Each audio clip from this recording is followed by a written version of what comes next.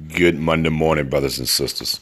This is Pastor Willie Lee Patterson III, pastor of the Redeemed Community Church, coming to you on this Monday morning, August 17th. It's a beautiful day, another day that the Lord has made.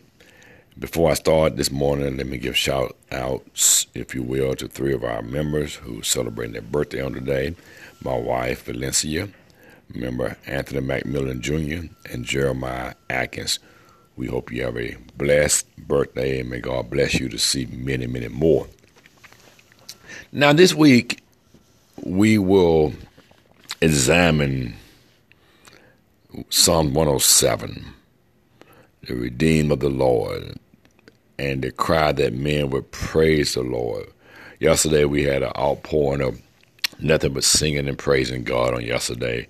I never got to the text on yesterday, but it was really a blessed, uplifting, spirit-filled service on yesterday. And so I'm still in that frame of mind this week as we move into another week.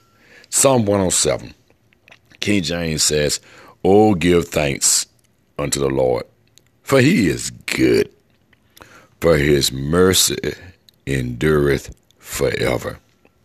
Verse 2 says, "Let the redeemed of the Lord say so, whom he hath redeemed from the hand of the enemy."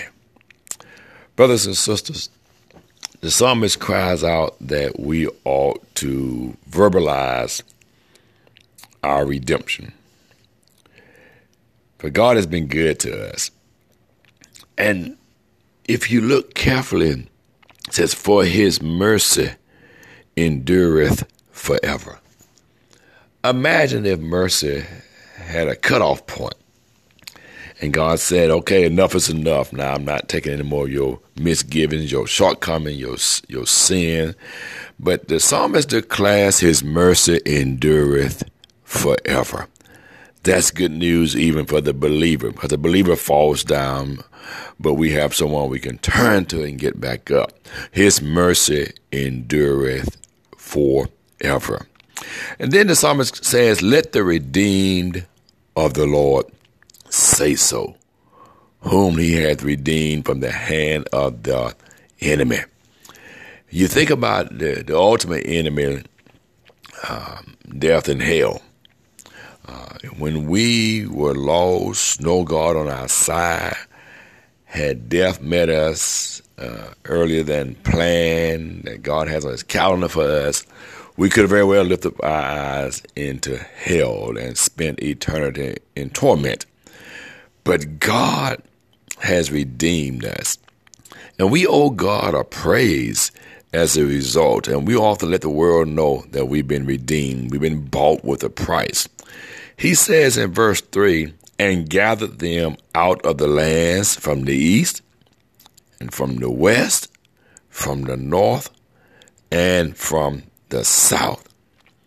So God's redemptive hands reach the four corners of the universe. And anyone that call on the name of Jesus can be saved. And there should be joy and thanksgiving in our hearts. Oh, give thanks, for the Lord is good, and his mercy endureth forever.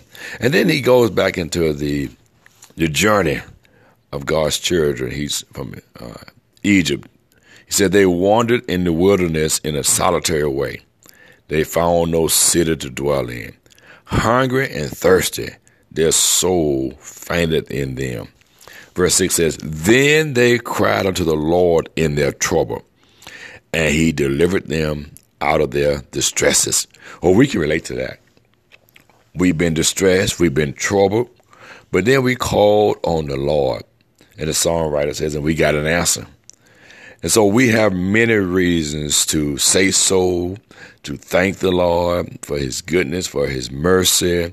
He's kept us. He's responded to us in our times of trouble and in our distress moments in life. And so I want to challenge you this week to rejoice and praise the Lord for his goodness, for his wonderful works to the children of men. Have a blessed Monday on this miraculous Monday, my brothers and sisters, and remember, give thanks unto the Lord.